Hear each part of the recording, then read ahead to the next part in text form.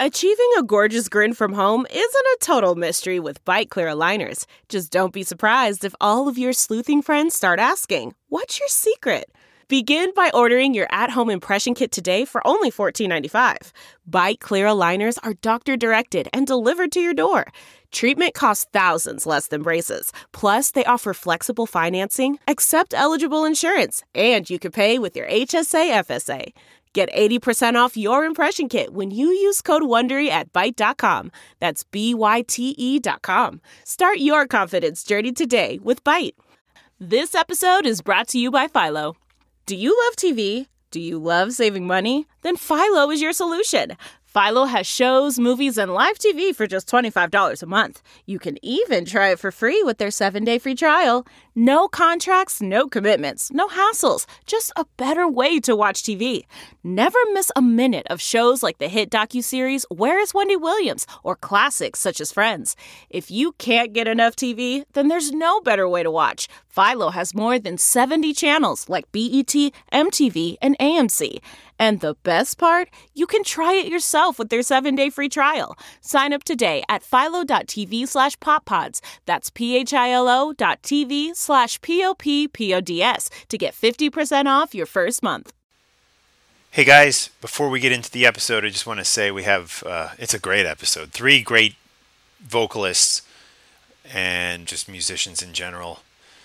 Multi-talented guys, the guy Mark Slaughter, guitar player and singer, Jeff Martin, singer and drummer, and Sean Pack, who's just one of the busiest guys I have encountered in show business. So let's get into this episode. And before we do, I just want to say a big special thanks to Ian McCurdy. Ian, thanks so much for hooking up this interview with Mark Slaughter. I appreciate that. Hey, this is Sean Pack, vocalist extraordinaire from Cage, Death Dealer, and Denner Sherman. You're listening to Talking Metal. Hello, this is Jeff Martin from Blasted to Static, and you're listening to Talking Metal. Hey, this is Mark Slaughter, and you've got it right here on Talking Metal, your source for all your metal needs.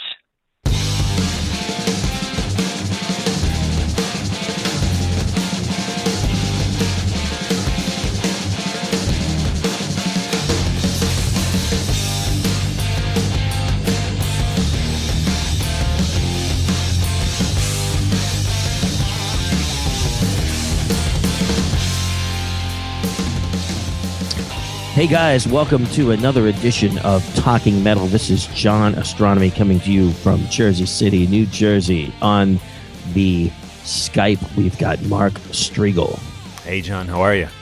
I'm doing great, Mark. I got some news for you, and it's not about metal, but it's about beer. Remember on a podcast, a few podcasts ago, I was telling you about that beer tender. Remember that thing? Yeah, I've been thinking about it ever since, honestly. So check this out. I got another one off of eBay, and it was from a guy in Tarrytown, New York, or somewhere up there. And I just had a good vibe that like it was gonna be like a good condition one. The thing was like newer than mine. It was some guy who got it, and it's kind of big, so he didn't have a lot of counter space. He said he just moved into a new place, and I bought the thing for way cheaper than those prices we were seeing online. And I could tell it was so new because he didn't even run out of the little taps. It comes with like 6 taps or something, so it's only good for about 6 kegs. So now I've got 2 of these running. So at the moment, I've got Heineken in one, and I've got that Newcastle Brown Ale in the other one. And at the moment, I'm drinking a Heineken out of a Stella Artois glass, but it's still really good, and it actually tastes great. I gotta really get one of those. Yeah, man, you totally do, Mark. It keeps it at, like, you know how you're concerned about temperature? Yeah. It even has a thermometer on they're like a little light shaped like a thermometer. It keeps it at the exact proper temperature for beer. Wow. That is really awesome, cool. And I definitely need to get one of those. So yeah, you're gonna have to point me in the right direction. Yeah, I will help you do it. I'm drinking a IPA. It's a River Horse, which is a New Jersey beer company, and it's they used to be in Lambertville, New Jersey. They're now in Ewing, New Jersey. Oh, I heard of Lambertville, but yeah, it's both those towns are kind of down in the Trenton area. So so yeah, and great local brewery here in New Jersey, River Horse. I got a funny story. Now I wish I could have had all those great beers you had at your party that you had. I don't know. That was a holiday party, right? Yeah, it was in December. Yep. Yeah. To me, it's like yesterday. But the funny thing is, believe it or not, I drove back from your place to Jersey City that night. Can you believe that? How crazy is that? Yeah. Well, it's crazy for me because I know you and you don't drive. Yeah. Correct. I rarely ever drive. Years. Yeah. So. Yeah.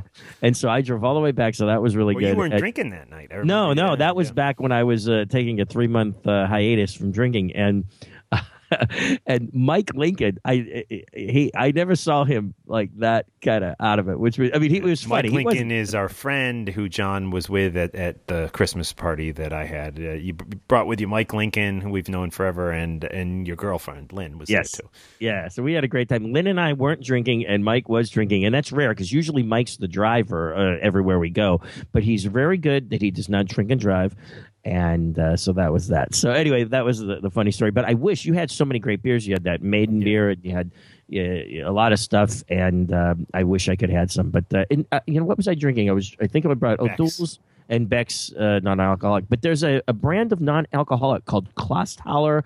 I believe that's the name. And there's a light one and a dark one. And I swear to God, I just bought a 6-pack of the dark one. Even though it's non-alcoholic, I just like it. It's like a good drink. So it actually, for me, the Beck's is pretty good, but this Klosthaler Dark, if somebody would tell me that was actual real beer, I would believe it. So anyway, that's my beer story. Sorry to sidetrack everybody. But no worries. We got 3 great vocalists on today's show, John. We have Sean Peck, who is with Cage and Death Dealer, and he's working with the original Merciful Fate guitar players right now, and Denner Sherman, which is Denner Sherman. I mean, those guys just both played on all that classic Merciful Fate. Remember stuff. Those guys? Yeah, so he's working with them, and then we have Jeff Martin, who is a great drummer, but also a great vocalist. He played drums with Badlands after Eric Singer left, and he sang with Racer X, and he is amazing. Now singing with Blasted to Static. He's going to tell us all about this new band, and they sound really good. I'm not just saying that. Blasted to Static is some good shit. You got to check it out. Their self-titled record. It's really good. I'm really digging that. Okay. Last but absolutely not least, Mark Slaughter, who was on Talking Metal many years ago. You did the interview, John. Yep. Do you remember that? Yeah, I do. I remember doing it in some strange building, and I'm trying to figure out now what building that was in, and because Mark was in town for Rock and Roll Fantasy Camp, and we were at Gibson at times, but this interview was not done at Gibson, and I cannot remember what building it was done in. It was very strange that I can't remember that. But I recently saw Mark, and what was crazy is I didn't even get a chance to talk to him because I was so jammed up with Ace stuff. Because it was a festival in Florida. It was the day before we went out to do the video with Paul Stanley. And so I was like working like a maniac. I had a laptop, for example, on the side of the stage, and I was like writing letters and doing emails and checking on things. And but there was a time where there was like a little hospitality tent next to, kind of behind the stage, and people were eating, and I was sitting there, and I know Mark and Dana and Dana Strum I'm referring to, and some other guys were all back there eating. I think the guys from Quiet Riot were there. There was a lot of different bands, and I was just so busy I didn't get a chance to go over and try to talk to any of these guys, and I would have loved to have done that, but we were preparing to fly to L.A. like in a few hours after the concert, so it was crazy. But that was in some town near Sunrise, Florida, right outside of Fort Lauderdale. But that was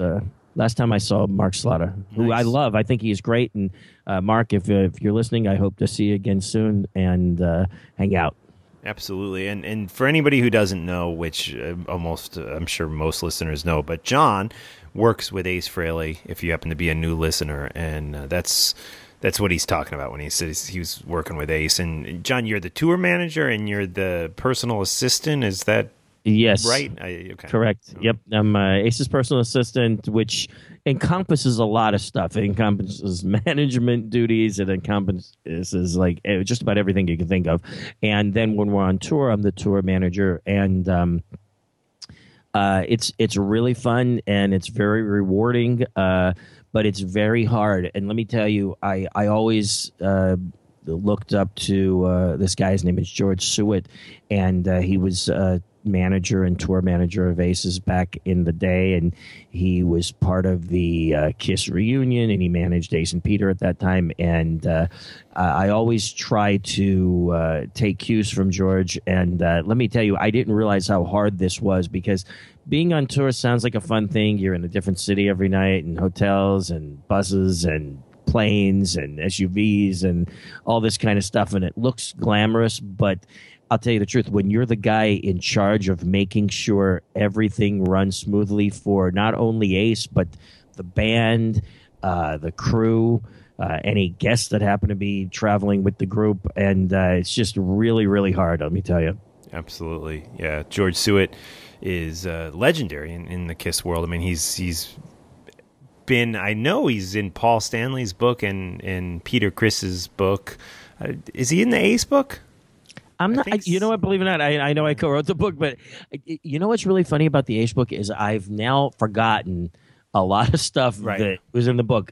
Even though I helped write the book, and believe it or not, in addition to helping write the book, I typed every word of the book out. So that's just a strange thing. Even if I wasn't the writer or co-writer of the book, I would have probably done that. And but what's funny is I probably should go back and reread it. But you know what's funny is sometimes once I write something out or do a project, I'm afraid to go back because I'm going to find mistakes, and then I'm going to think I got to make a change. And there's no way they're going to go and change the text because I found some error or something like that. But but anyway, I really need to go do that. But yeah, George is a great guy. He's been very cool to me. Historically, he helped me out in a few situations, business-wise, and just been a good friend, and you're very cool. But.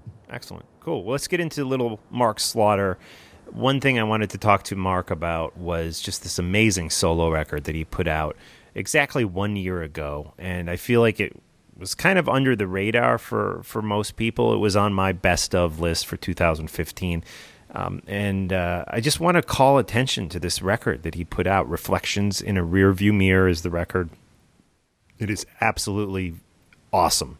It's a great, great record. And it's not a Slaughter record. It's a Mark Slaughter record. And he's going to tell us all about this record.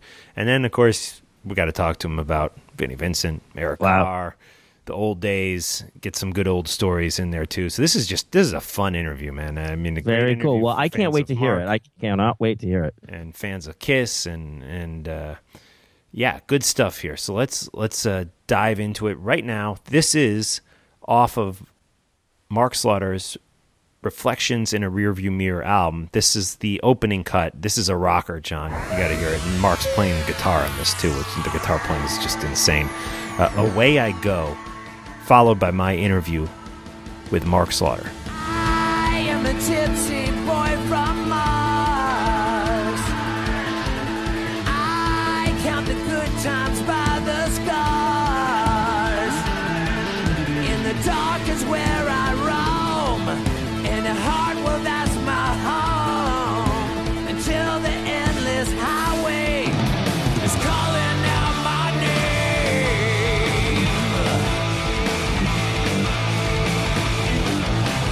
I got an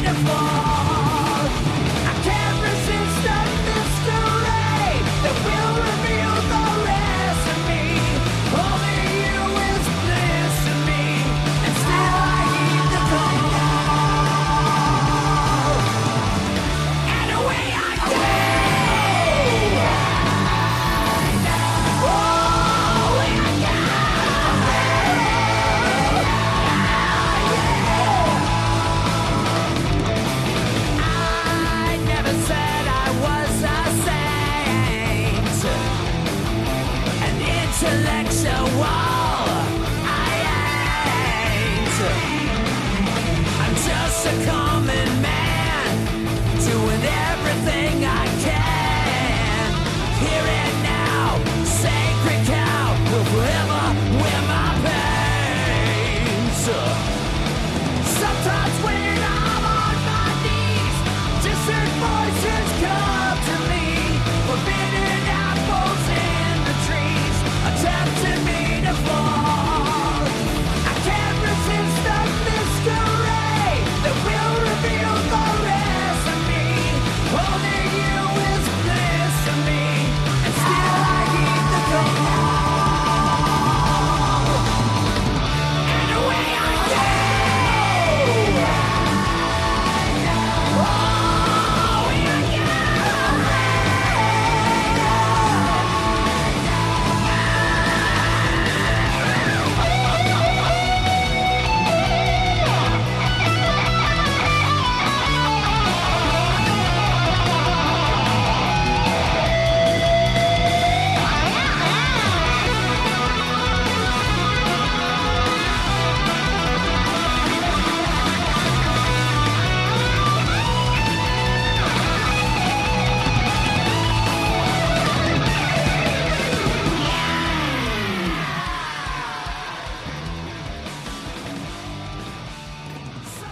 Hey, this is Mark Striegel of Talking Metal, and calling in on the line is Mark Slaughter. Mark, how are you tonight? Doing great. How are you? Good. I want to hear all about what's going on with you, and also talk a little bit about your past. But I really wanted to talk to you mainly about this great record that you put out last year. It was called Reflections in a Rearview Mirror. It was on my top 20 list for the best records of 2015, and I thought it was just a great record. And I was a little disappointed I didn't hear quite as many people talking about it, and I just wanted to revisit it here with you today and let the listeners know about it, because it really is a hidden gem, and there's so many great songs on there, and I want to talk to you about some of the songs. But let's talk about the record itself. You play basically everything on the record but drums, is that correct? That's correct. There was only, and I had a few guests. There was a gentleman named Bill Jordan, who's from the Jersey area out there, who's a friend of mine. I met at the Rock and Roll Fantasy Camp. We wrote one of the songs together. He played the keys on one song, which he's credited for, and also Gina, the girl that sang the duet with me, did that. But other than that, yeah, I did. I wrote and produced, recorded it. The only thing I didn't do it was, on the whole thing was the drums, and I had my dear friend Michael Wagner to mix and master it. But that was just the phases of it. And it was a lot of fun. And through the years, I've always known you're a great vocalist and you're a great songwriter.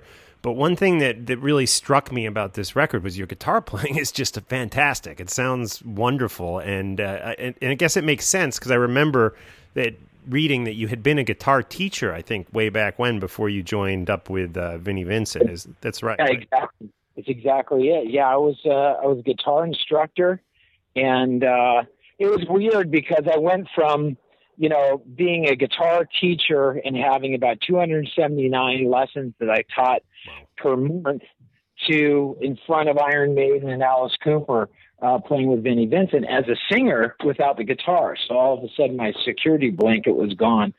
But, I think it was one of those things people knew that I was a vocalist. I didn't really go pushing the guitar stuff because I thought that was irrelevant. As being a lead singer is a front man. And it's kind of like the Van Halen thing, David Lee Roth is a front man and Sammy Hagar was a singer, although he's a good front man. David certainly brought the party, you know what I mean? Right. Yeah. And I think I've learned just by watching and observing all the things that I loved over the years, and that was one of the things that struck me, so I just kind of put it down for a bit. Well, you must have picked it back up at some point because, like I said, the playing on this record is really impressive. Did you have to revisit it and start like shredding and practicing and doing all that again, or was it just come back naturally? No, I've been playing, but I just haven't been really with my head in it as a lead player. But on this record, I certainly took it as the lead player and playing all the instruments and the keys, and then obviously with the new technology, you can have, a whole orchestra if you want to, which I certainly, used a lot of that stuff and played one violin at a time and created this kind of a monster that was, it was a pain in the ass for Michael to mix, but it was one of those things of an artist makes art. And it was really one of those things that, to me, I just want to make music. And, a lot of people are like, well, it doesn't make any money and da-da-da-da.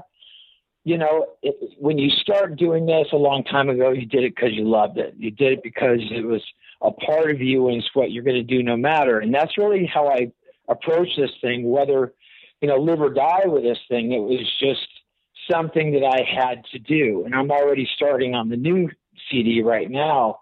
I'm a couple songs into it as we speak. And it's because I just want to make art.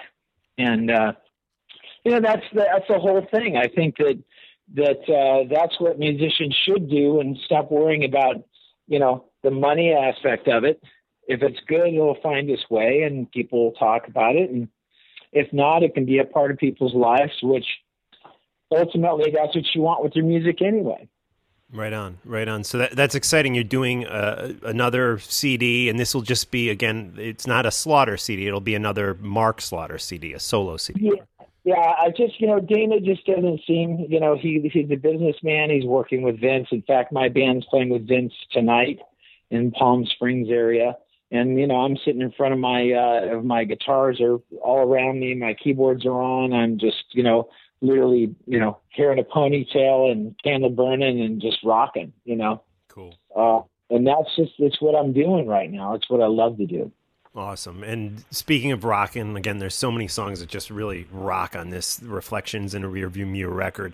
Opens with Away I Go, which is just a fantastic song. Almost the lyrics almost sometimes seem Bowie-esque to me. Is that something I'm imagining, or was he an influence on you? No, there's a gentleman who I wrote, who's a lyricist who's just phenomenal. His name's John Goodwin, and he's a good bouncing ball. And when we write together, we get things that are just really out there. And I just, that's kind of where I wanted to be on this stuff, because it doesn't have to fall in the niche of what Slaughter was. It's a solo record. So you have those liberties to, take it where you want to take it and move it the way you want to move it. That's what we did. And the song Away I Go had so many meanings. It's kind of like one of those songs that you're speeding your car to, or of just going, just that adrenaline rush. And, the very first of the whole record is actually me on my Delta flight. I rang the stewardess button and recorded it on my phone and then imported it into the song, which starts to, it's all those little things like that, all those little things that I love, like, for instance, in a Pink Floyd record, or, Raven years ago did it in between where they talk, or Led Zeppelin talk between the tracks. I just always thought that was cool. I liked the ear candy, so to speak. Yeah, and there's a lot of diversity on the record too. I mean, you mentioned Zeppelin, the "Carry Me Back Home." The title almost sounds Zeppelin-esque, and to me, I hear like a Zeppelin influence on that specific song. Is that something that was a conscious thing on your part, or just coincidence? The part is that I did an alternate tuning on the guitar and just started playing around, and Jimmy did that. He did a lot of alternate tunings on a lot of that Zeppelin stuff.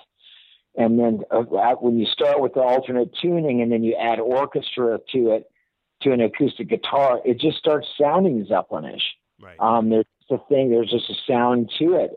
There's hardly any guitars on that. There's like brass and orchestra strings and stuff on it, and acoustic. There's no heavy guitar. And at one point, Michael called. We were out doing a show, and he goes, "Man, I don't see the rock guitars. Where are those at?" And I just said, "Well, the trombones are in the same frequency."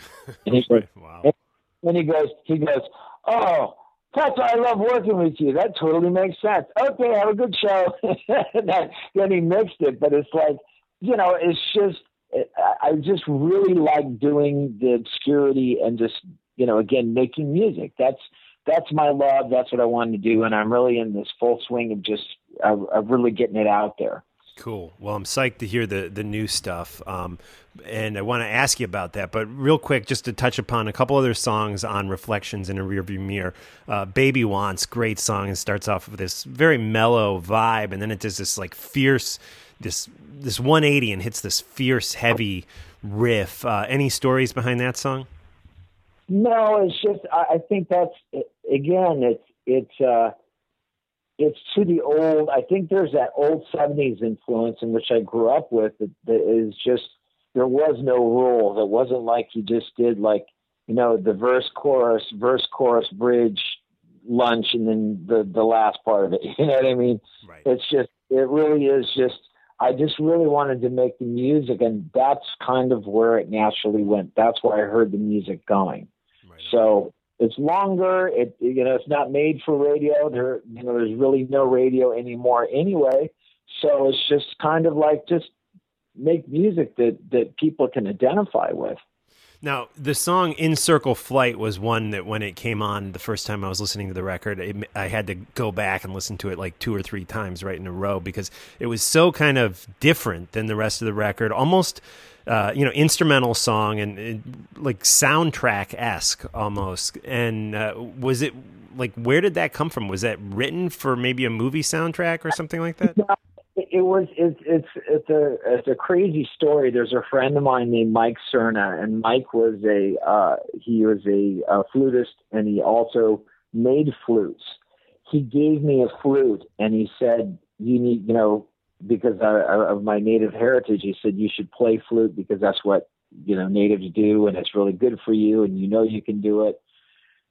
Later on, after he had given me the flute, his wife called me up and said that he had passed away from cancer, very aggressive cancer. And she said to me, "We're going to have a life celebration for Mike, and we'd love for you to come and play and to be a part of it." And I had shows right in the middle of it. And I said, "Listen, this is what I'll do. I'll make a piece of music. I'll pick up the flute. I'll make a piece of music, and I'll send it out to you, and you just go ahead and play it at his life celebration." Wow. And so what happened is when I did it, I tinkered around a little bit, but I never really took it serious. But then I wrote that piece of music with the flute, and that's about 4.5, 5 hours with all the keyboards and, the strings and then the drums in there and the flute. And that's about how long it took me to do it.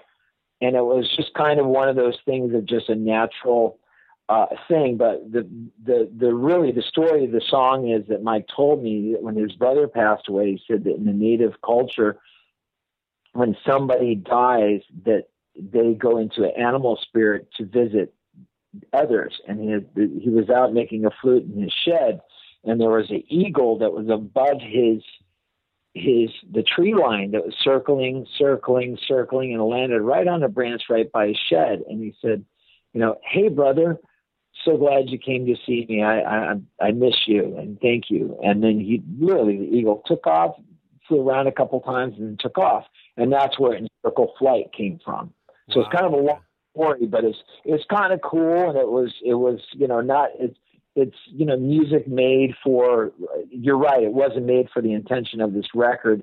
It's just that when I played it for a lot of people, they're just like, "Wow, that's really cool, man." And, Michael said, "That's a really cool flute sample." I actually played the flute. Right. I was going to ask you, is that some sort of flute sample or something? But that's awesome that you played the flute. Great stuff. Actually, the flute he gave me, and that's what I actually played it. Wow. I had no idea there was such a cool story with meaning behind the song. That's great stuff. Yeah, it's all, that's the thing, man. It's just, music is such a huge part of not only my life, but other people's lives. It's a soundtrack. And I just think that, really what I try to do is write songs that people relate to as I would relate to it if it was the first time I listened to it. Right on. It was, and it's also treating it like as if it was an album, meaning a vinyl album, where it just takes you to all these different places. When you listen to it on headphones, you hear different things each time. Right. Definitely. You absolutely do. And again, the album Reflections in a Rearview Mirror, it's, probably just about a year old at this point, I would say. And, Yeah, so we'll have that link through today's show notes on talkingmetal.com for all the listeners to check out. And definitely check it out, guys, if you haven't heard it. And so, Mark, speaking of your guitar playing, back on the 5 studio albums that you did with Slaughter, right? Back, I guess, the late 80s through the late 90s, I'm guessing. How much guitar did you actually play on those records? It's funny because I had Tim playing like, for instance, on the Wildlife, which he hated. That was one song he hated me for because that was not like his style of playing. Right. But the rhythm stuff on that, I wanted him to play it. If it came to something that was more acoustic, electric acoustic or layering or that type of stuff, that's what I would do. Okay. And it's just kind of like, again, at that point in time, it was more about let the band be the band. And I was really taking it more in a singer approach and pick up the guitar when it was necessary to, for instance, Fly the Angels, all that clean guitar and the slide on that is what I did. And then Tim did the stuff. So, we just kind of worked together however we could create it and get it, tracked that way. Now, on the records back in those days, were you credited with the guitar parts, or was it like an uncredited thing? We ended up just calling it clean guitars, what we called it, because it was more it was more of the complexity of the voicing, different voicings as opposed to just a straight power chord or something like that. That's what I was really, good at and quick to get it down on tape and then we'd move on. Again, this is tape. This wasn't, computerized things. We just literally would just, play it down and that was it, Right on. Hey, I wanted to ask you about the first time I saw you live was back on the Hot in the Shade Kiss tour. You guys opened up at the Spectrum in Philadelphia. And I just remember being really impressed with the set, and it was kind of like turned me on to you guys and got me into Slaughter. Any memories of that tour? It was the tour. It ended up being Eric Carr's last tour with Kiss.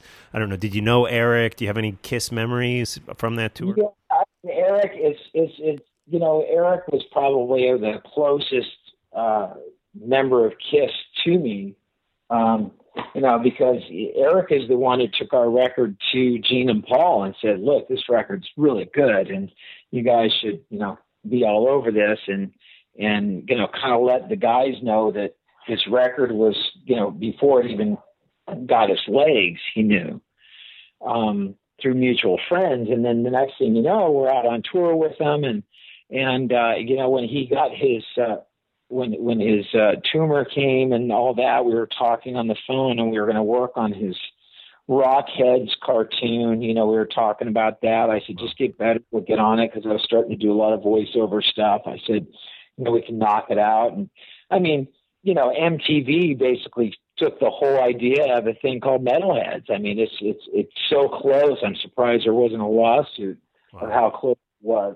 But, he really had it. He had a lot of vision, and he was a lot better musician than I think people really credited him for. He's a great player. Yeah. But absolutely. Yeah, it was great playing with Kiss. We loved it. And we dedicated, Days Gone By on the second record to Eric and also the memory of Freddie Mercury, two rock and roll icons that, not only, helped us in what we do, but, really influenced our life. Absolutely. Yeah. And I think they both died in the same day, if I'm not mistaken, too. They did. Yeah, it was crazy. It was crazy. And then I remember a number of years later, it was 1996.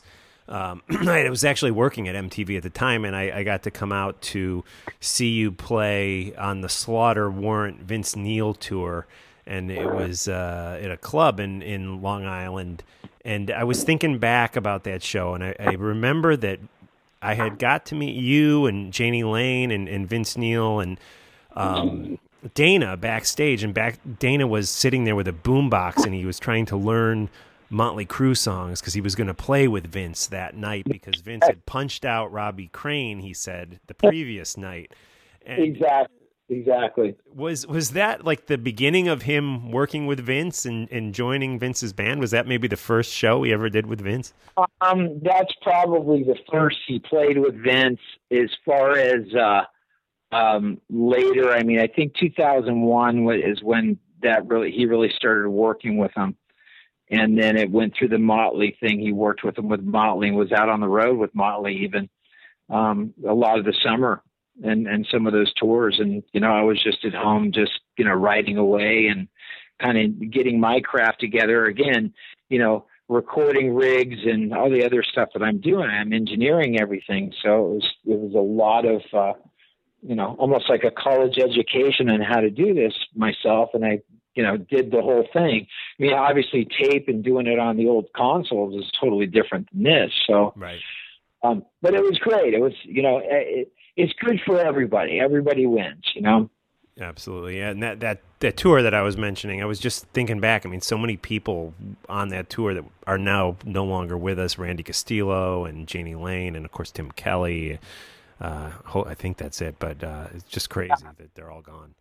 Yeah, it is crazy. I mean, it is just one of those things. You just pinch yourself every day, and lucky to be alive. And as time keeps going, again, music becomes that much more important to me because it really does take you back to the time that you played that song, or when you recorded that song, or when you heard that song for the first time when you're with your buddies or, with a girl. I mean, it's just all music is such a time stamp. And I think that's really what I try to write and try to do and have tried to do with Slaughter, is to make that soundtrack so people can really relate to where they've been and where they're going. Absolutely. Well, I know you got a show tonight, and I'm going to let you go in just a minute, but I wanted to ask you, you've gone on record saying that since you left the Vinnie Vincent Invasion, you've had little to no contact with Vinnie Vincent. But it seems in recent years there's been this like fascination about him and where he is, what he's doing. And do you ever think we're going to hear from this guy again? Do you ever think he'll reemerge on a public stage, even if it's just like to do an interview or something? I mean, he's completely off the radar. I mean, even Rolling Stone magazine couldn't find him. Do you think we'll ever hear from Vinnie Vincent again? I don't know. I mean, it's just, he's kind of like Bruce Kulick said, he's like the Howard Hughes of the Kiss guys, He was just kind of went off in his own little world. I mean, there's a brilliance with Vinnie.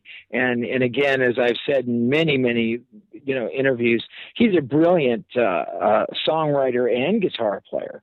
But he's just, he's just not a touring musician. It's a different thing. He didn't want to tour. He didn't like it.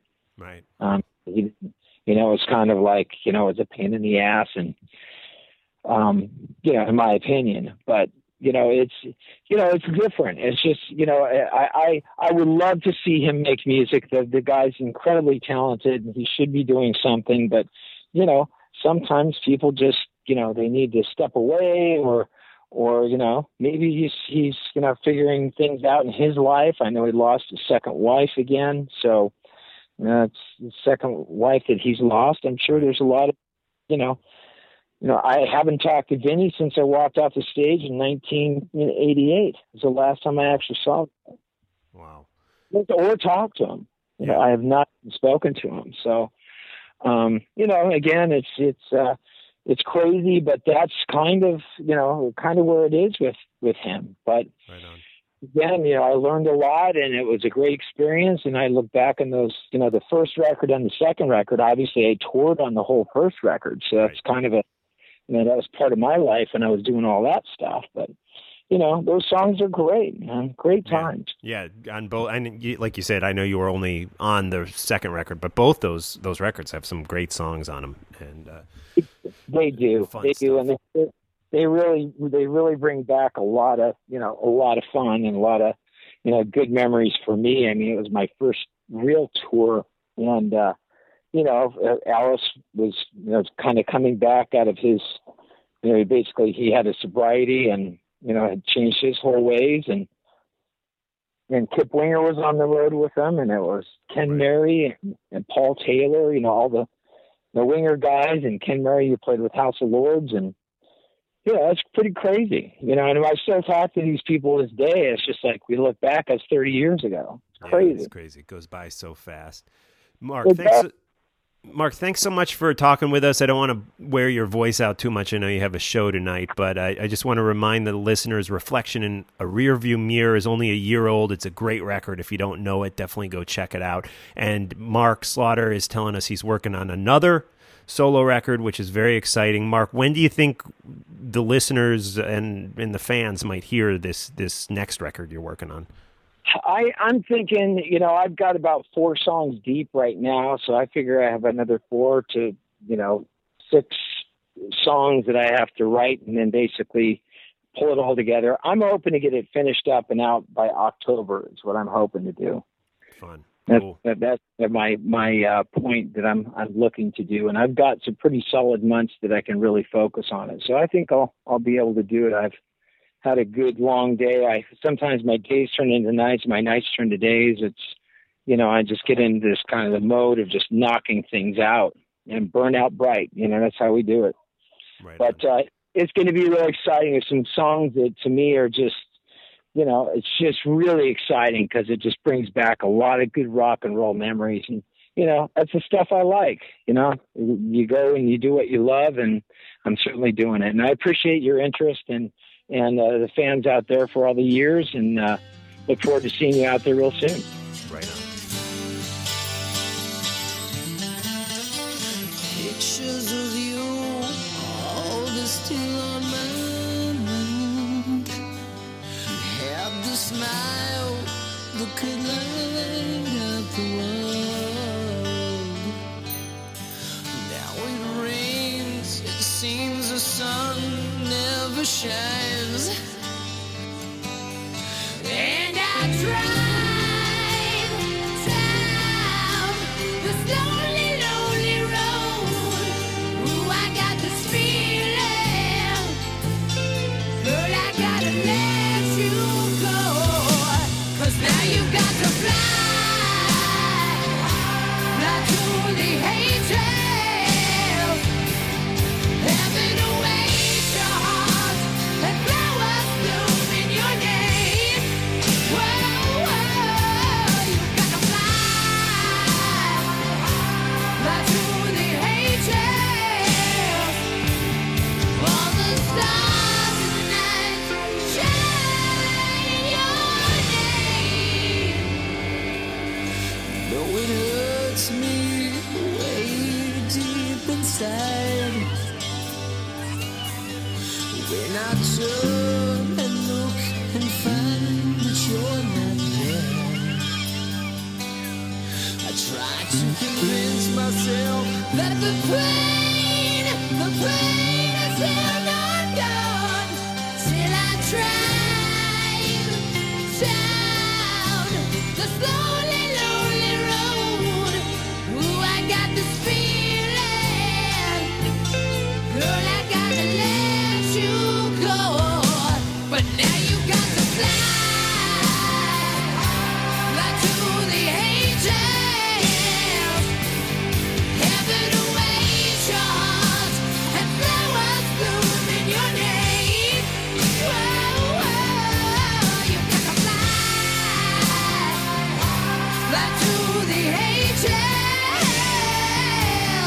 All the stars in the night shine in your name.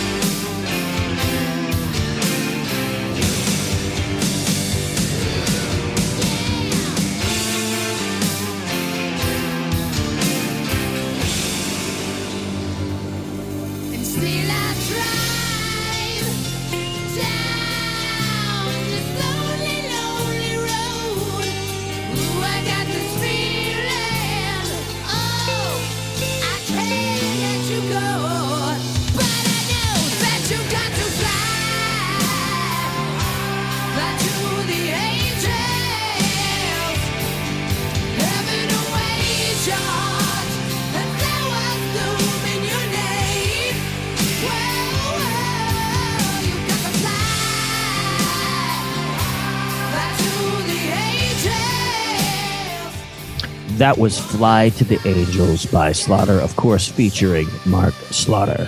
Yeah, and something I learned in the interview, maybe other people already knew this, is some of that guitar on that is Mark, which I guess when I saw Slaughter live, he did play the guitar on that song, but I'd kind of forgotten that not only is Tim Kelly on that song on guitar, Mark Slaughter plays guitar on that song too. Yeah, the late Tim Kelly, boy, such a sad thing, and you just want to pay our respects to Tim. Tim Kelly, tragically killed in a car wreck. I think I need to look this up, but I think it was a drunk driver that hit him and killed him. Oh, God, man! Like I said, I've had my experiences with that. Not on the end that some people might think. My prom date was I remember that sadly killed by a drunk driver, and that's one thing I will never ever do. We like to joke around about drinking and partying and stuff like that, but I'll never get behind the wheel after drinking. Yeah, no I'm the same way, and especially even more so now that I have kids, I'll never do that. And I'm addicted to Uber and Lyft. I don't know. Oh, I haven't tried Lyft yet. Lynn has tried Lyft. I have not tried Lyft. I've been addicted to Uber. I was in Uber twice today already. You should get Lyft too, because sometimes I'll click on Uber and it'll be like, fares surge pricing. Surge price. I'm like, oh, motherfucker. And then I'll go right over to Lyft, and it's not a surge price, So, yeah. But Lyft does that surge price bullshit too. Yeah. You want to hear the worst thing in the world? And I wrote to Uber about this, and there was nothing I could do. I called American Express. There was nothing I could do. There was a raining once, and I needed to go to the airport, like from Times Square to JFK. Right. And get this, you're not going to believe what the cost was. What? $550 or something like that. Yeah, it was freaking ridiculous. In an SUV. Taking a private helicopter. I know. I swear to God, a helicopter would have been cheaper. It was the worst thing. I'm over that now. That was like a big freaking disaster, and I don't even want to think of it, but you got to be careful because there was surge pricing. The guy took like a ridiculous route. We got stuck in traffic. And I flew to Indiana recently, and it was like the ticket was like $300. Yeah. So just to get to JFK, I spent $500. It was terrible. I don't want to think about it. Awful. Sorry. Cool. Well, let's not think about it. Let's get into some good music right now. We're going to hear some Blasted to Static right now.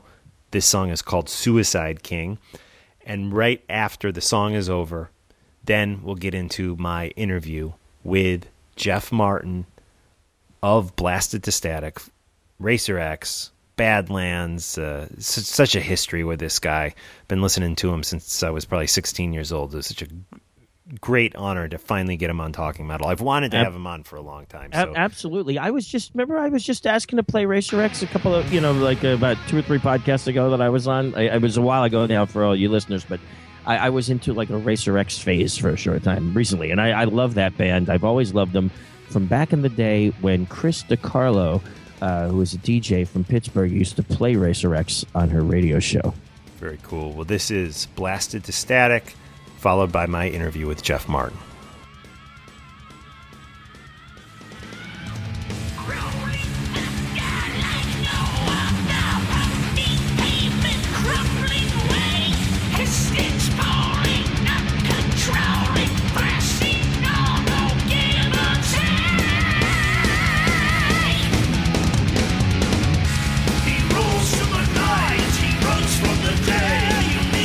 Dead if you come out to play. You can't make a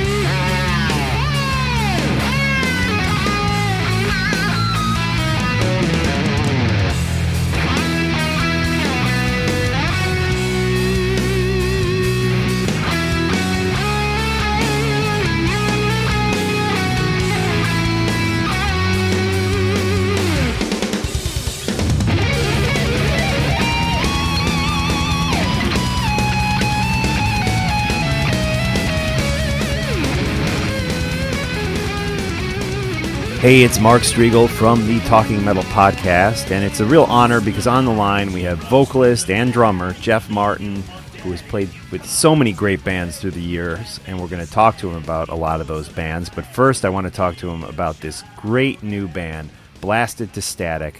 Jeff, A, thanks for calling in, and B, thanks for putting out this record. It's just fantastic. Great stuff. Yeah, it took me a while. I did a solo album, back in, I think it was 2005 or something like that. But, really, I haven't. When you write songs with Paul Gilbert and get to play with, one of the greatest guitar players around, I played with a lot of great guitar players, Michael Schenker and Jakey Lee and, George Lynch, on and on, a bunch of people. It's once you've been driving a Ferrari, it's hard to go and drive a Volkswagen. You know what I'm saying? So, absolutely. I get a lot of tapes from really great guitar players all the time, saying, I want to do something in this and that, and the playing is great, and it's all the shred stuff, but a lot of times the songs just aren't there, and so I just never embarked with a different band. It's funny that Blasted to Static came together through me and Bruce Bouillet trying to get another Racer X album together. Oh, really? Okay. Yeah, he what he did is he gave me a CD with like 35 song ideas, and I banged out, some were only a minute and a half long, but I edited with my engineer Damon Gold up here in Tahoe. We work at Big Water Studios, and I put together 25 songs with Bruce, and our evil plan was to send a song a day to Paul to break him down and finally say, yeah, okay, we'll do an album. You got enough songs, Right. Good. There's at least 10 good ones in there. But right away, he just emailed me and said he wasn't doing metal right now, and he's off on a different tangent, and, that's all fine and well. So, but the way I got together with Stu Marshall, and he's in Sydney, Australia. So I'm really excited about having a band with guys that are on the other side of the planet, let alone the bottom of the planet. Right on. See, it seems as though I had to search far and wide, but we just kind of found each other. But he was taking some lessons from Bruce, just some little technique lessons and what have you. And Stu, once a year, has been doing this thing called Empires of Eden, and it's kind of his solo thing, but what he does is he picks out all his favorite singers and gives them a bunch of dough and says, will you sing on this, and I'll send you a song, and you write what you'd like to write to it and put it on this album. So I did that, and he also gave me 7 other songs or 6 other songs to do, and by the time I got through the second one, I was just realizing how great we are together, and I just said, and he had the same thing on his mind when I sent him the 2 other songs other than the Empires of Eden song. He just said, man, we've got to make a real band out of this, not just a project. It's got to be a real band. So, and I said, well, I've got the perfect name. And I have a daughter who just graduated from college with a degree in photojournalism, sociology, and she's going to be working for DC Records. But she's always asking me, I almost feel like the old man of the sea, Dad, tell me another rock and roll story. And I used to hang out with Priest a lot, and and I got all these kooky stories. But I told her one that was really off cuff, that I was a paper boy. I'm 12 years old. I'm a paper boy delivering the Milwaukee Journal, and I had an old cassette player. This is way before Walkman, and I had the Black Sabbath Paranoid album pretty much duct taped into that thing and playing it over and over again on 10, tone on 10. The speaker was pretty much shredded to shit. And so, on Sunday mornings, you got to deliver really early, 5:30 in the morning. So here I'm going around, slamming doors, delivering my paper, blasting, Black Sabbath to anybody else. They wouldn't even know what it was. It was just Blasted to Static. And It's funny. The lady called the next day. A lady called and said, I want you to tell that kid to turn that shit down. He's got it blasted to static. Yeah, nice. And I got fired. I got fired that day from the job, from from loving metal so much that I had to have it on 10. Wow. So this band is named after a 12-year-old boy's love of heavy metal. Well, I got to just throw something in here, a little personal a note that I also was a Milwaukee Journal newspaper delivery boy. Believe it or not. No way. I swear to God, I went to junior high. The big canvas bags, Yeah, I had a big yellow bag. And it was, the Sunday morning, and then I believe the other nights it was after school I'd do it. But yeah, Sunday. morning. Yeah, that was it. You go to the paper shack, right? You sub your papers together. Yeah. On Saturday. Mequon, Wisconsin. Mequon, Wisconsin. Oh, Mequon. Wow. Yeah. No, I was West Dallas, so I was, suburban Milwaukee. Yeah, it was nuts. Those Sunday mornings were fun, weren't they? When your parents had to drive you around because so much damn snow and it's 30 rough below winters zero. Up there, definitely. What the hell were we thinking? Yeah, good stuff. But yeah, the album we just heard "Suicide King," which is just a fantastic opener to the record. And there's just so many other great songs I'm really digging. "Delivered from the Ashes" is one. What's the Devil's Devil's Preacher? Yeah, Devil's Preacher. We got a couple Devil songs on there, Yeah. I'm always going one way or the other on that. Yeah, you know what? Stu and I talked about this too. When we were writing this album, I said, as I'm getting older, the bands that really stick out are mainly the band that I named this band after, which I was listening to Black Sabbath. So, right. And when I really thought back to really cool old Sabbath albums and cool old Judas Priest albums and Queen albums, they would saw your face off for two or three songs, or maybe just one song, and then all of a sudden they'd come in with a song like FX or Changes or Planet Caravan or something, and it would just reset the table, reconfigure your ears. It's kind of like a sonic palette cleaner. And then when you go and come in with another heavy song, it's heavier than it would have been if it was after another heavy song. You know what I mean? Yeah, there's just diversity. There's more peaks and valleys. And even, with the way that we do a song like Suicide King, which is a real Priest screecher sort of thing. And I always have to have a Racer X kind of song, which deals with going fast or something to do with racing or speed, because I'm a motorcycle enthusiast. I'm surprised I'm still alive. I always have to have that on there. And then we have songs like The Hammer or Devil's Preacher, which are kind of hard rocky, kind of straightforward hard rocky, a little more AOR. So, and then we've got a couple. Is a great hook. Yeah, I like that one. Yeah, and I that whole crazy, look me out to the sky for your redemption, that whole Southern Baptist weird intro, preacher thing. I wrote that in like a minute. Wow. And it's just so the other way. I'm kind of like Alice Cooper in a way. He's kind of a Christian sort of guy. He's not he's really a Christian guy. I'm nowhere near Christian. I'm a Catholic, and I try to bring my daughter up going to church and all that stuff and down the right path and all that. So, I'd like to have on my albums songs that kind of show you the dark side and the light side all in one song, and that's kind of that song. And you go ahead and choose, what path you want to go down. I'm not preaching to you to take one side or the other, but if you're it's kind of showing you that the other path, the higher path, is kind of better to go on.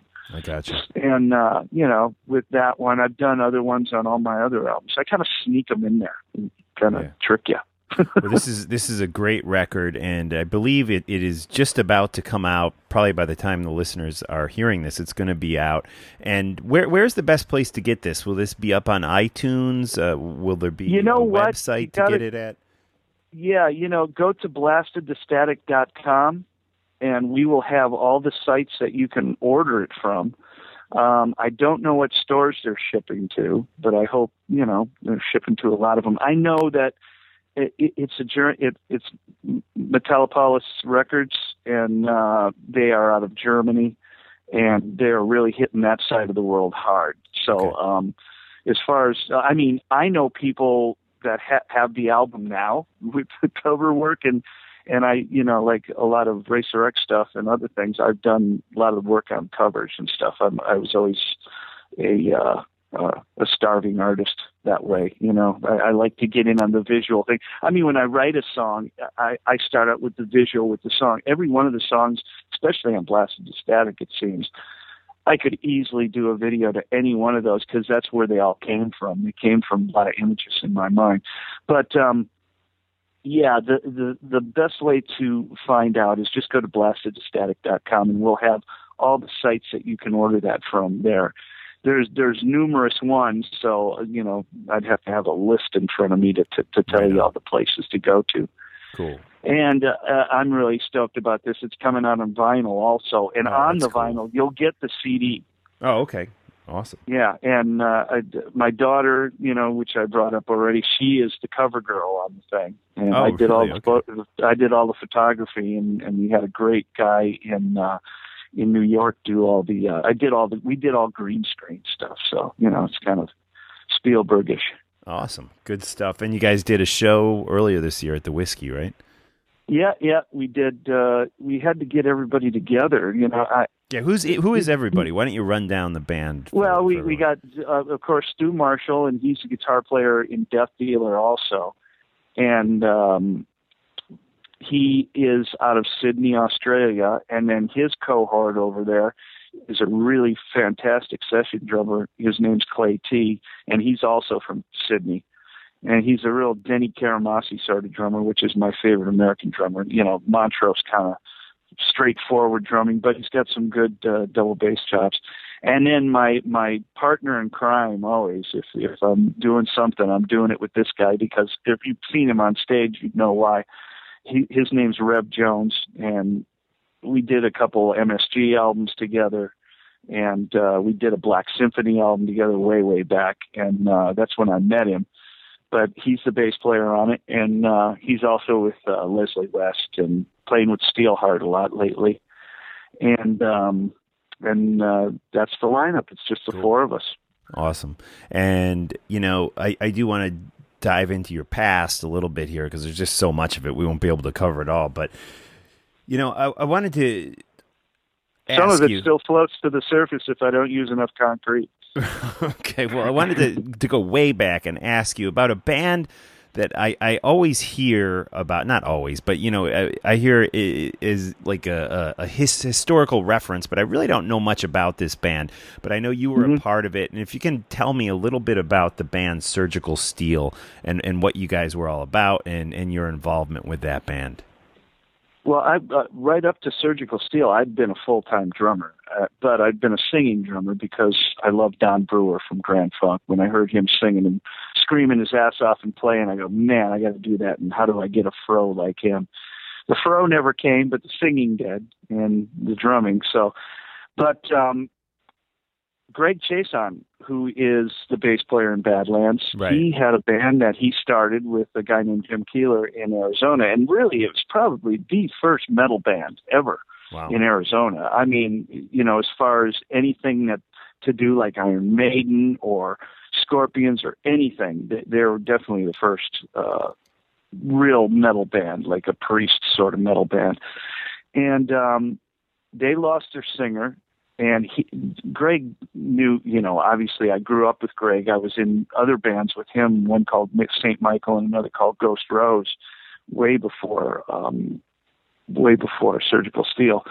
So, we played together great as far as bass and drummer.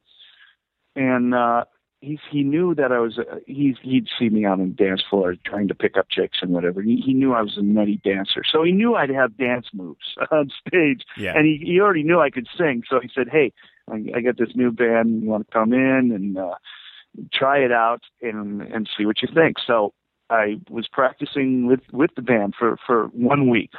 And we had a gig at the end of that week. Well, who does Jim Keeler meet during that week but Rob Halford? Right. From Judas Priest. They just got done in Miami finishing up Screaming for Vengeance. And who's out in the audience when I'm singing for the first time but my mentor, the guy who made me really want to try to sing. So that was a scary thing. But yeah, we were this crazy metal band in Phoenix, Arizona. That we'd just get more leather and more studs, and just kept strapping it on. Now, had Rob moved to Arizona at that point? He hadn't yet. He was thinking about it, and he had a friend that showed him around there, and he kind of fell in love with Phoenix and stuff. So at first he was just renting during the very beginnings of Screaming for Vengeance. He was just, renting a little townhouse, but he fell in love with it pretty fast. And it was great when he wasn't on tour. Every time we played, he was there. Wow. And hanging out and then coming up on stage, doing our songs, or we do Metal Gods. We do all these pre-songs where I'd sing a verse, he'd sing a verse. He actually sang on a couple of our demos, which oddly enough, I tried to get on Blasted to Static. There's one song called Smooth and Fast, and we are trading vocals, and I wanted to use those actual vocal tracks from back then, but we couldn't hone down the tapes, but I think they have been found. So who knows? The second album here may have that. Wow, that would be amazing. That would be incredible. Yeah, so it was crazy time to be in, it was 10 girls to one guy, and it was just nutty. It was nutty. So, we even got a movie deal, a movie called Thunder Alley with Cannon Films, and I had speaking lines with Leif Garrett and Clancy Brown, who was a Kurgan in The Highlander. Oh, wow. And, it was a real B movie about, this guitar player in Tucson, Arizona, and that's where we shot it, in Tucson. But so, if you want a real laugh, and my mom had just she said, let me give you a perm. And she gave me this awful, I have the worst hair in this movie. It's just, I have the worst hair anyway, but she really ignited it. Right. And here I am doing a full-length movie with bad hair. Wow. Story of my life. Wow. So when you make the move to Los Angeles at some point, right, and hook up to Racer X. And well, Varney knew me. Varney. Through Mike Varney from Shrapnel Records knew me through these bands that I played in before Surgical Steel, one being Ghost Rose and St. Michael, and we did a song on the first Metal Massacre album. I think it's called, maybe it's a different album. It's some other album. One of his compilation, all these good guitar players throughout the nation kind of album. And it's a song called Laser Lady. And it's a real, I was still drumming and singing at the time.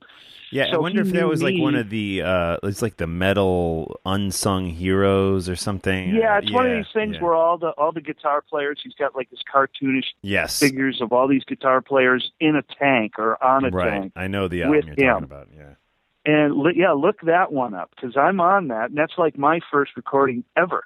You know? I think I have it in my record collection. So Varney knew me from that, and when Paul, he found Paul Gilbert at 16 and had him on his page and wanted to do an album with him. So he just instantly thought of a whole bunch of singers, and my name came into the mix. And oddly enough, the first song that was sent to me from Paul, real Randy Rhodes-ish sounding song. I was just freaking out how great this stuff sounded, and it was called Don't Change a Thing. And of course, everything in the song needed to be changed as far as the writing. And that song never got on a Racer X album until the very last Racer X album, Getting Heavier. And it's the last song on the album, which is, what the hell is that called? Oh boy. It's about a song about being out on the road. I can't even remember the title of it. But oddly enough, the first song I wrote with him was the last Snowball song. of Doom record? No, it would be the Getting Heavier album, I do believe. Okay. It's at Catapult to Extinction? No, that is you are good, because that is the last song. It's the last sung one on that. Endless. Let's see. Sailing on an empty sea, places that I've never been before, across the world and back for more. Oh God, what the heck is the name of that song? Endless. That's it. Okay. That's it. Yeah, cool. Good Nah, stuff. I did not sing that in the right key. Well, so jumping ahead a little bit, Racer X, you put out a stunning first record, but it was really the second record for me, Second Heat, that really like just wowed me. And I told this to Paul Gilbert, I've told it to Bruce Bouillet, Scott. I said the same thing. It was one of those records to me at that time that was a little different than anything else that was out there. And looking back on that Second Heat record so many years later, how do you view it nowadays? Yeah, we were gelling a little more. I mean, that first album was pretty much written over the phone. I was still living in Phoenix, Arizona. I was still in Surgical Steel. And, I came down to MI and we rehearsed a little bit, and they called me up, you got the gig and all that kind of stuff. And of course I wrote to a whole bunch of songs, and that all worked out, Street Lethal and all that stuff. It was Street Lethal being a license plate I saw on a 69 Charger in Arizona. So if that guy's listening, that's your song. It was on his license plate. Right. Somehow, abbreviated, but it said Street Lethal.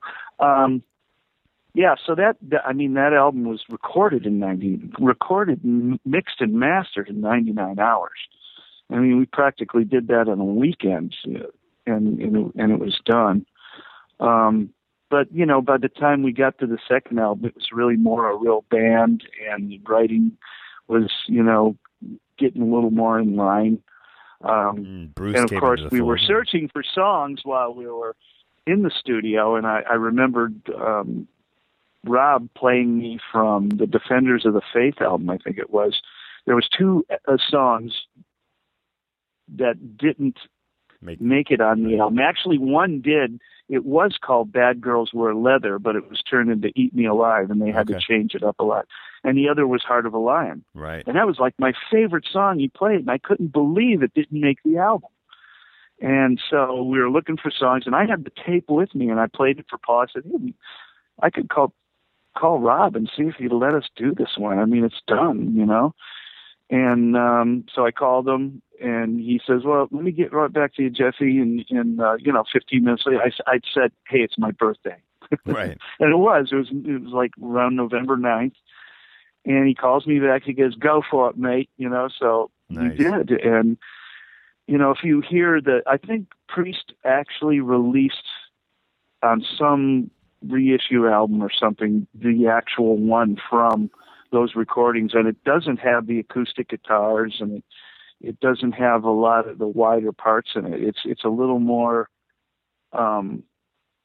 bare bones and kind of really neat and I like it a lot that way. But the guys decided we put some keyboards in there from Jesse, who played. He was with I've already used them on everything. Anyway, yeah, we had keys in there and acoustic guitars and stuff, and just widened it. Yeah, Halford did it too. He did it like on one of his solo records, which was interesting. But yeah, that was such a just incredible version. You guys covered the Bowie song on there too, Moon Age Daydream. No, I got a great story. Oh, go ahead. It's funny. It's funny that we never.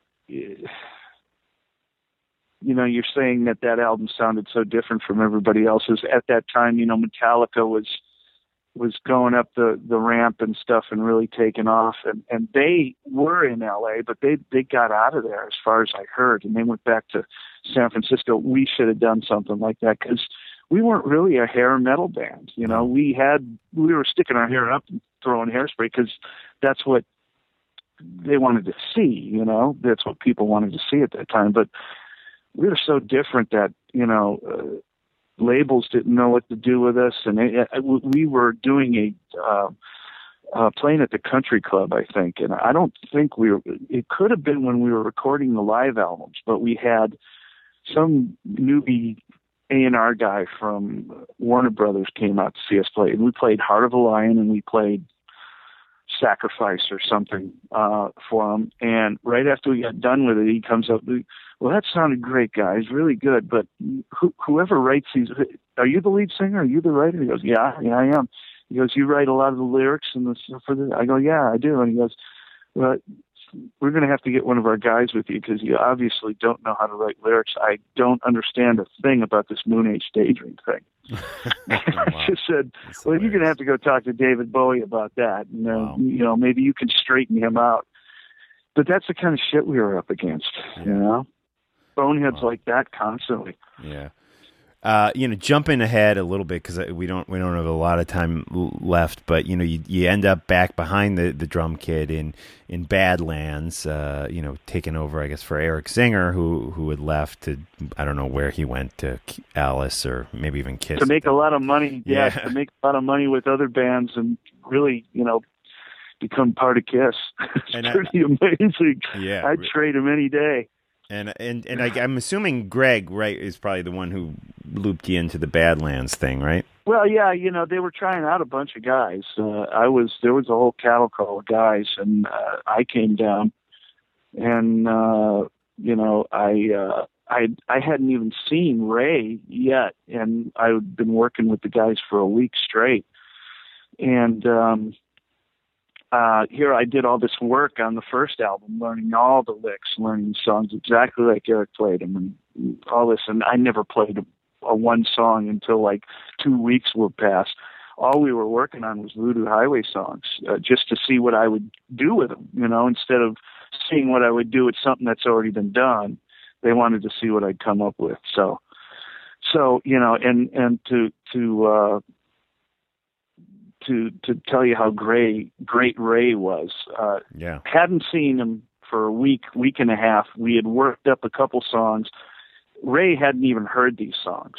I forget which ones they were, but he comes walking in the room and we're playing the song. He sits down on the stool and he just starts singing the bejesus belt out of it. I mean, verses, choruses, words, which I thought were words at the time, but it's a thing that he does called jibba jab, where he puts a word on the front, word on the back. He had a hard time writing lyrics that sounded as good as his jibba jab stuff. But, he would come up with good stuff. So that was some amazing stuff there. Yeah, what a loss. Wow. Well, it's been great talking with you, Jeff. I unfortunately have to wrap it up. I feel like there's so much more history to cover, and I would love to, when we have more time sometime, have you back, and we can go into more detail about all the old days with Badlands, Racer X, of course, MSG. Yeah, great. That would be great. So maybe a month or two down the road, we'll do that. But in the meantime, once people listen to the album a little more, we get a vibe for what they're digging and stuff. I can tell them what it's about, and we're going to have some other videos coming up here, and we're working on trying to get a tour together. Get funding for a tour and actually get out and play these. And obviously, as we did at the Whiskey, I think we did 3 or 4 Racer X songs too. So right. I'm not going to be shy about, one of the bands I love, and a lot of that writing I like too, Right on. We encourage all the Talking Metal listeners to go support this release and go like Blasted to Static on Facebook. I'll have all the links up in today's show notes on talkingmetal.com. Cool. Thanks so much, Jeff. I really appreciate your time. Thanks, brother. Yep. Yeah, feel free to hit us up again, and I'd love to talk some more. Yeah, that would be great. Thank you. Have a good night. Thank you. Bye. Take care. Bye.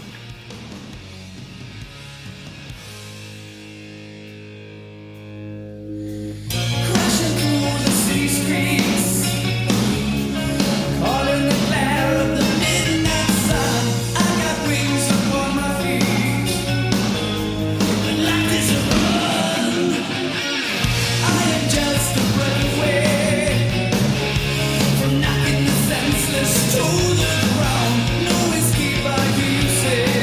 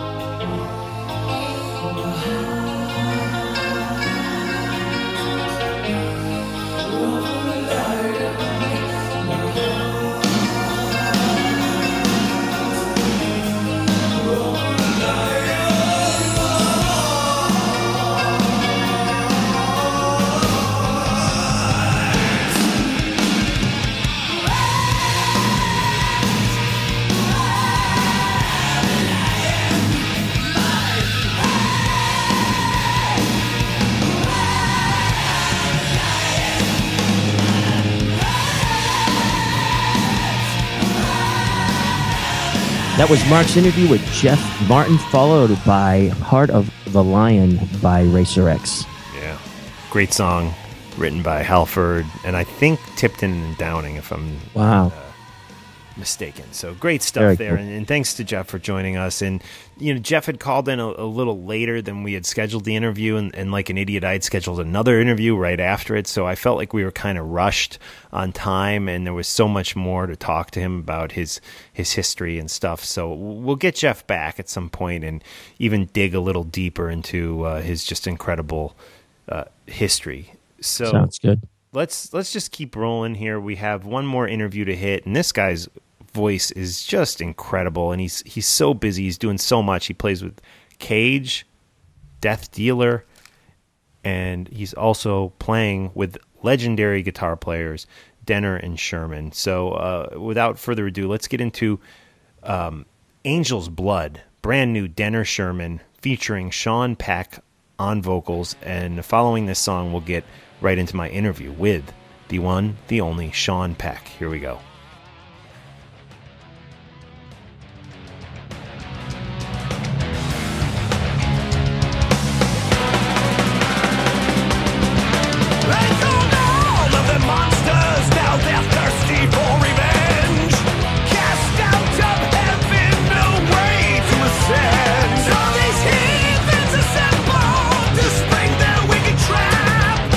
All of these Nephilim here to fight back.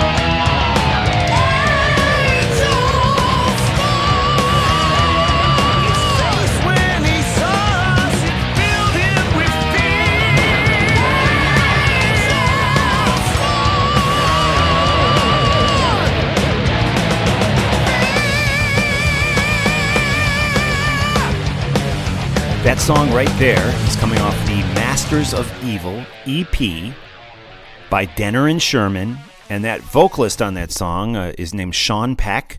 He's got a hell of a lot of stuff going on. He's going to tell us about all of it right now. And yeah, Sean, welcome to the podcast. So glad you could be here. And wow, you got a lot of stuff going on, from Cage to Death Dealer to Denner and Sherman. Sean, how are you tonight? Man, like you said, busy. You know, when you, I don't want to call myself a heavy metal whore, but that's kind of what it's turned into. Right. Well, you got a lot of stuff going on, and I'm digging all of it. So let's start off with the Denner Sherman stuff. There is another EP on the way, coming out next month in June. We just heard a track off of that EP. It's a full length. Oh, it's a full length. Okay.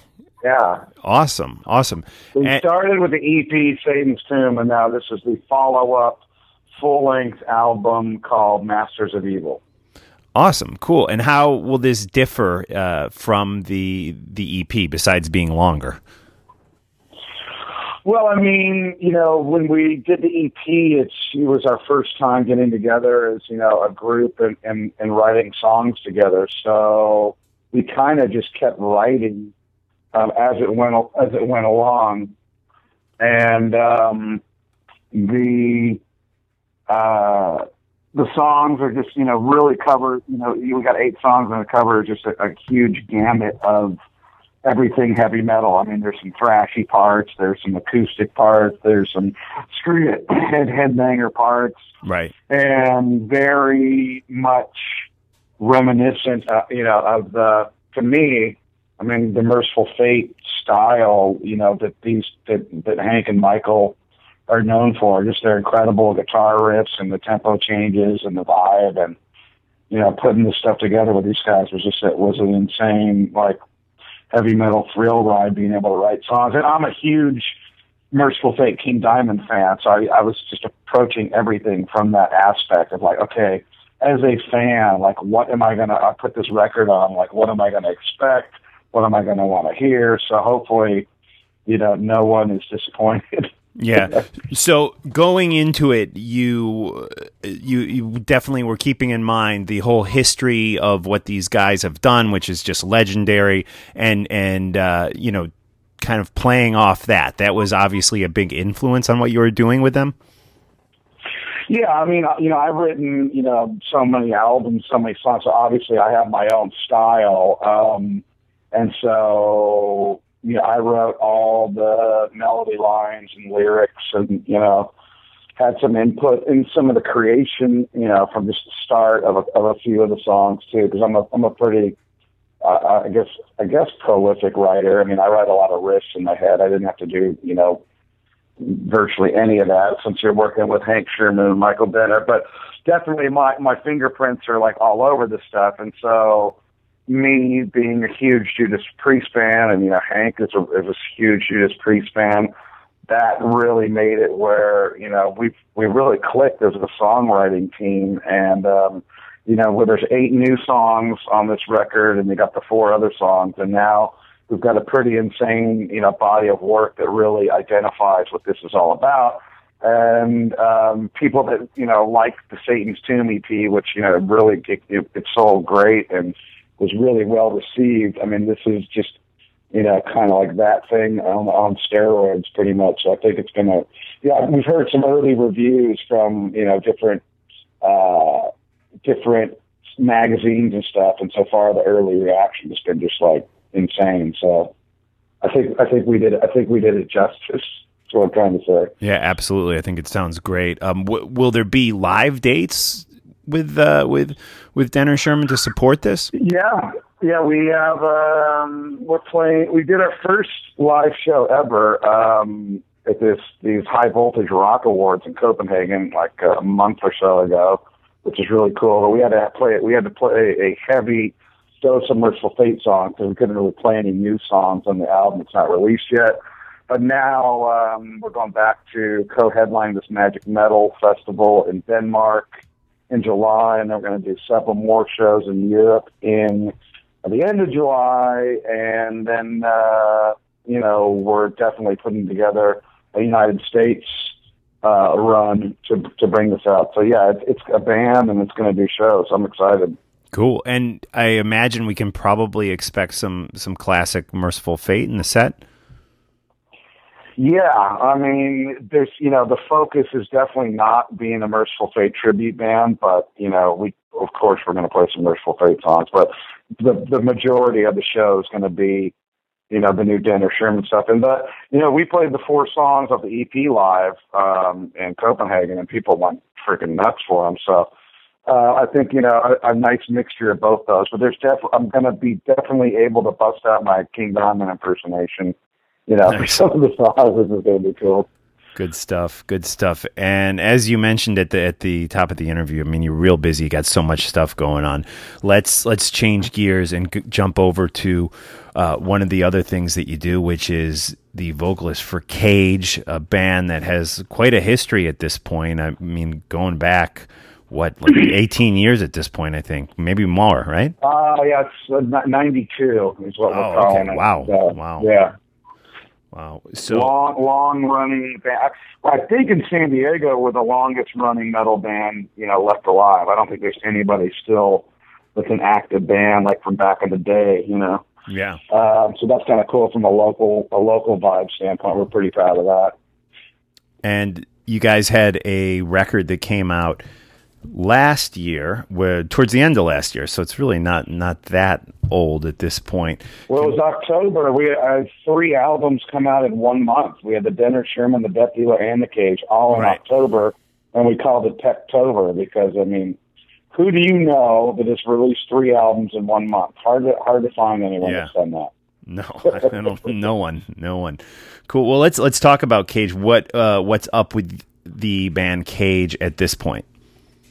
Well, we did the Ancient Evil album, which was a horror concept album, along the lines of an Abigail or a Them or something from King Diamond. So we always wanted to do a horror concept, and I wrote a book that went along with it, and the book actually sells pretty good, which is really surprising. So that went over, the critically acclaimed. It was massive undertaking. It was like 19 tracks, almost 2 hours. So, and to make a concept album that's not a complete mess and have people, really take to it right away is a tough challenge, and we were able to do it successfully. So we've been doing shows. We did an East Coast run. We did a small little run on the West Coast with the Metal Allegiance guys, and that ended up being really cool because one of the shows was the Lemmy tribute show at the Whiskey in Hollywood when they did that whole funeral and stuff, and that was just like an amazing night of just a who's backstage was just like a who's who of metal. It was like insane. Awesome. One of the papers thought I was actually Rob Halford. They go, "Oh, Rob Halford got up and sang with some band before." That's pretty funny. And so we did that, and we just played a show at Last in Line, night before last with Vivian Campbell. So we've been doing some local stuff, and we're working on kind of a super secret record right now that's called Project One. Off the air, I can tell you what makes it so special and unique. But wow. Right now, to the listeners, and I hate doing it with people go, "Oh, it's a secret," because it's always, they always try to embellish some secret that's not really that big of a deal. This is actually a pretty big deal. So I'll tell you off air, but yeah, we're like 3/4 of the way through this latest record. So now we've just been keeping working, and we're going to be we're working on a European tour next April, and it looks like we're going to be doing the East Coast by the end of the year. So awesome. We had a good run on the East Coast, and we're going to go back. Cool. And when you say it's 3/4 done, I imagine that means recording. You're in the studio recording and nearing the end, or is it still before recording and you're writing? No, we're kind of like writing them and recording them as it goes along. So they're not the final mixes, but we got a significant amount of 75% of the album done. So we're making good progress. And in Cage, who are the primary songwriters? Myself and Dave Garcia, the guitar player, the original two guys, and then Casey Trask is the new guitar player.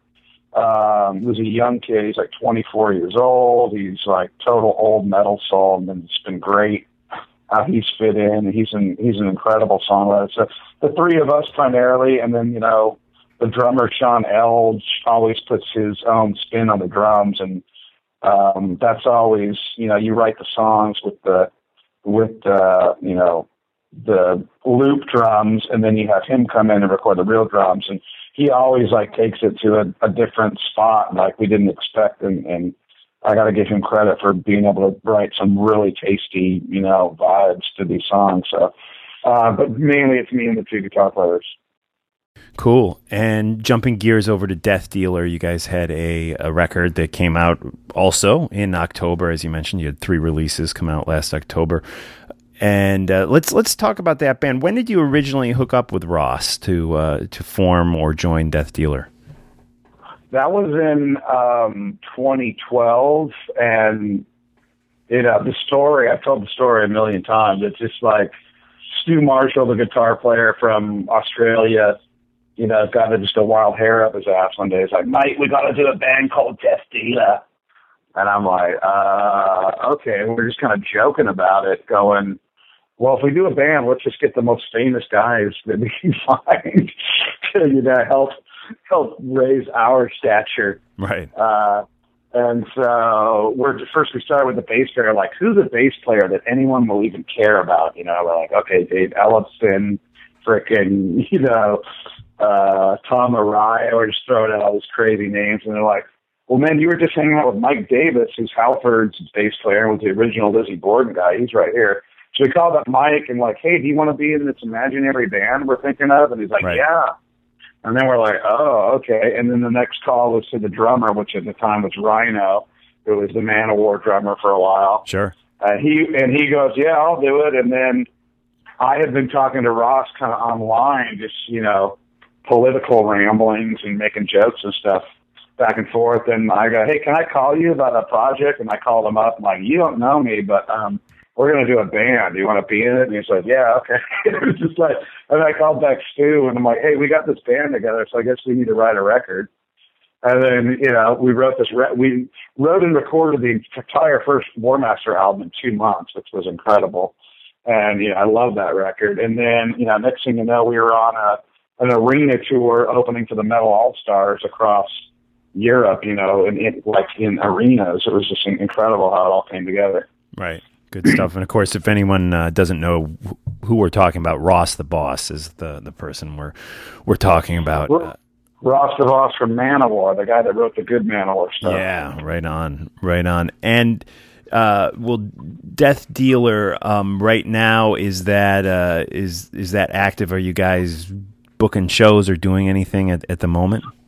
Well, we had an Australia tour in June that just got canceled, which was a real bummer. So we're working on. We've already got I'd say three songs of the new record pretty much put together. So once I finish up with this other record that we're working with Cage, we're going to kind of dive into that, and then we're really looking at doing something in 2017, Europe and the United States. So it's 2016. We're probably not going to play. 2017, we'll probably go out and hit it hard again. We did a tour last summer in Europe, which went over really good. Cool. And I wanted to also ask you about Warrior. You'd done some work with them in the past, a band that I used to love as a kid. What's the current status of that? I went and I did the Keep It True Festival with them, and then we did a show in San Diego, which was really good. The singer Perry, didn't want to do it, so they asked me. And the more that I, learned about the Warrior songs, the more at first I wasn't like, yeah, this is cool. I love Fighting for the Earth. But the more I sang those songs, the more I started to appreciate, the magic of some of the stuff that they wrote.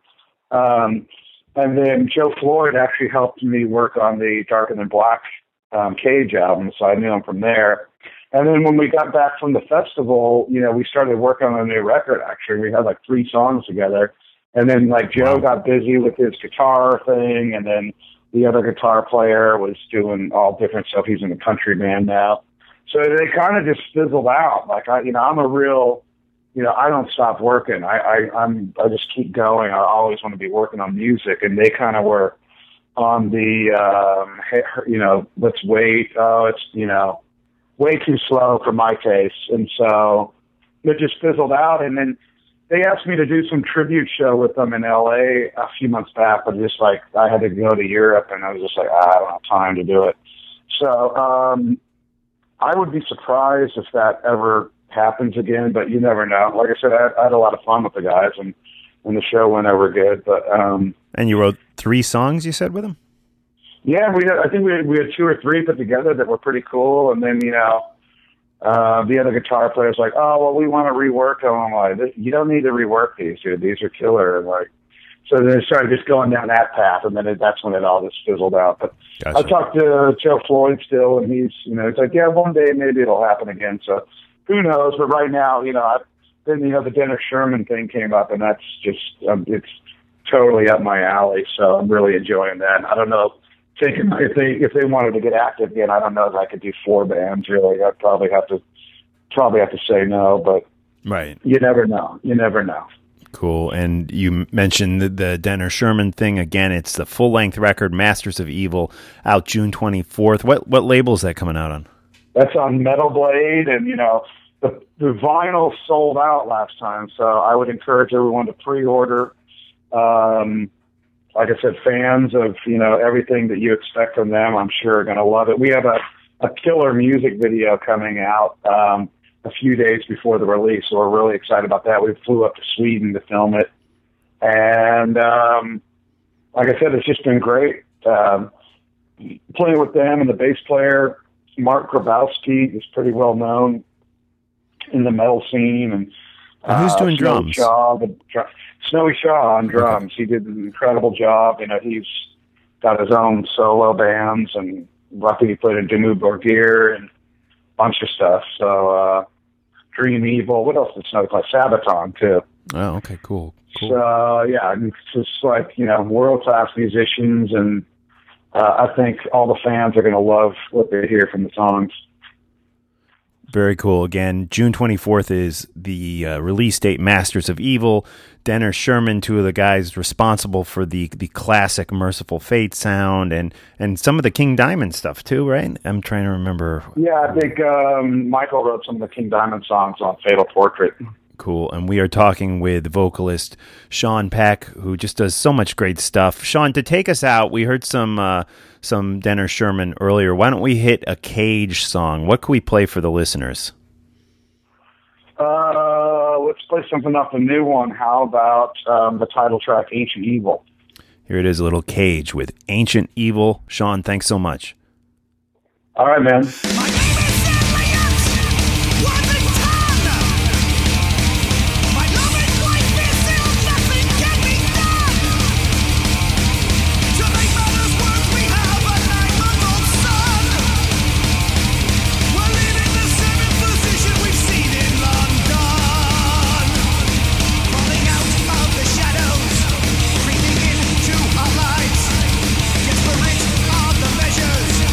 Terrible all the time.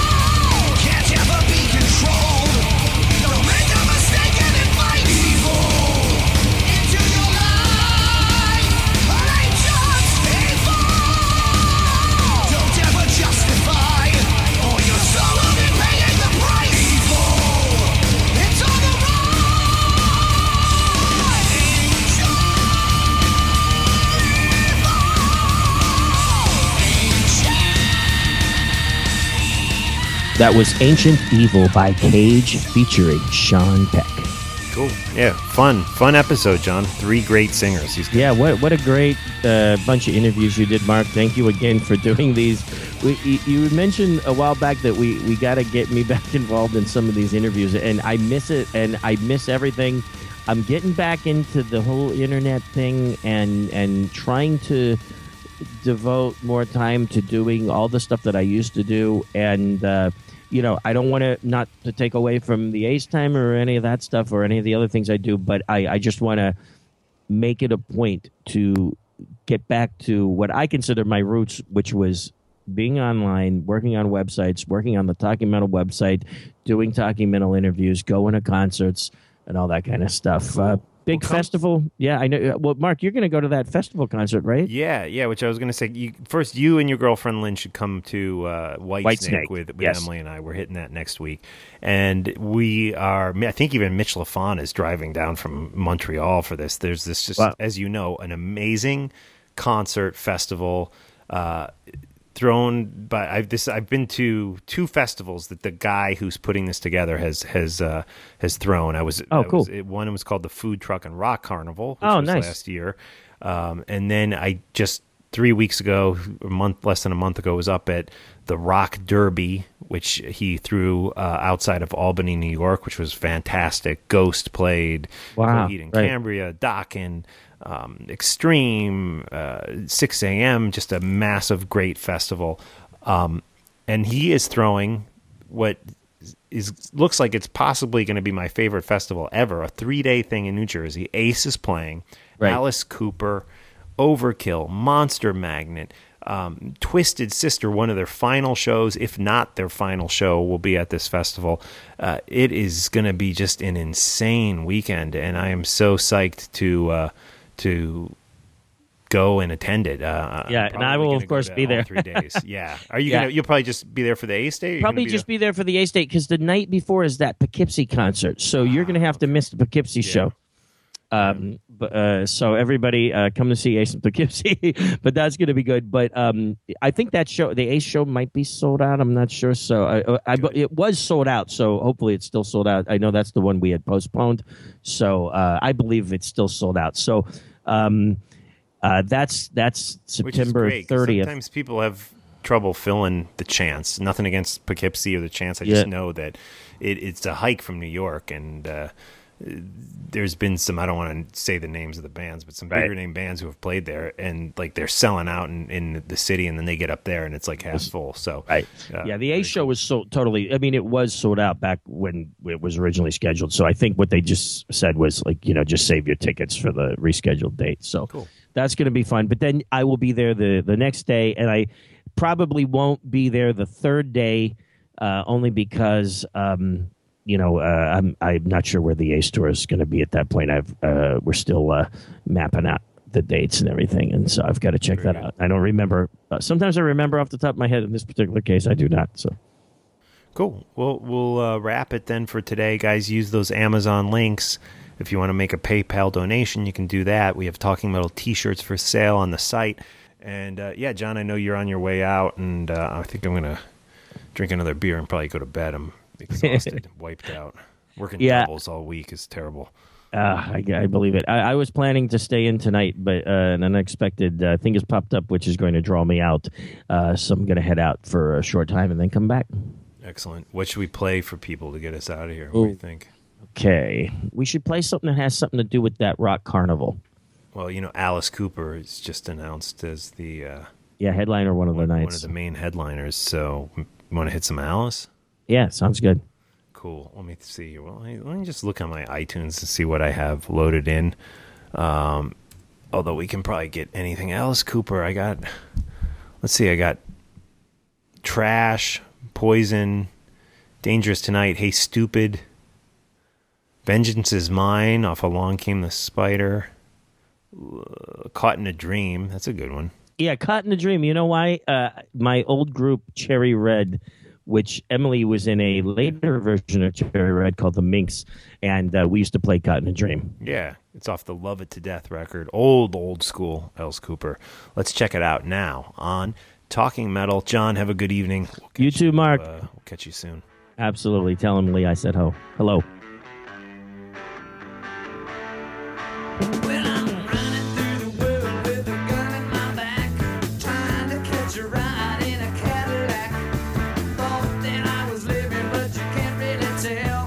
They're trying to get a whiff of that success smell.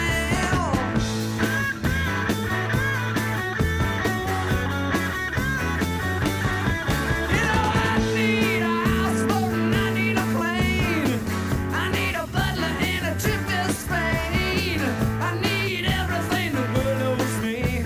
I tell that to myself and I agree. I'm caught in a dream, so what? You don't know what I'm going through. I'm right in between, so I'll just play along with you.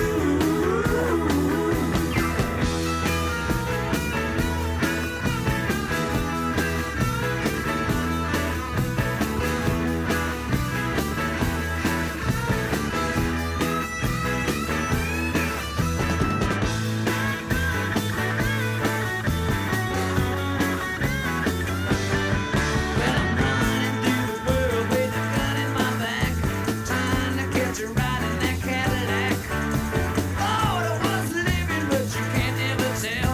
Well, I thought was heaven turned out to be hell. Whoa, whoa. When you see me with a smile on my face, whoa, whoa, then you know I'm a mental case. Whoa, whoa, whoa, whoa, whoa. I'm caught in a dream, so what? I don't know what I'm going through. I'm right in between, so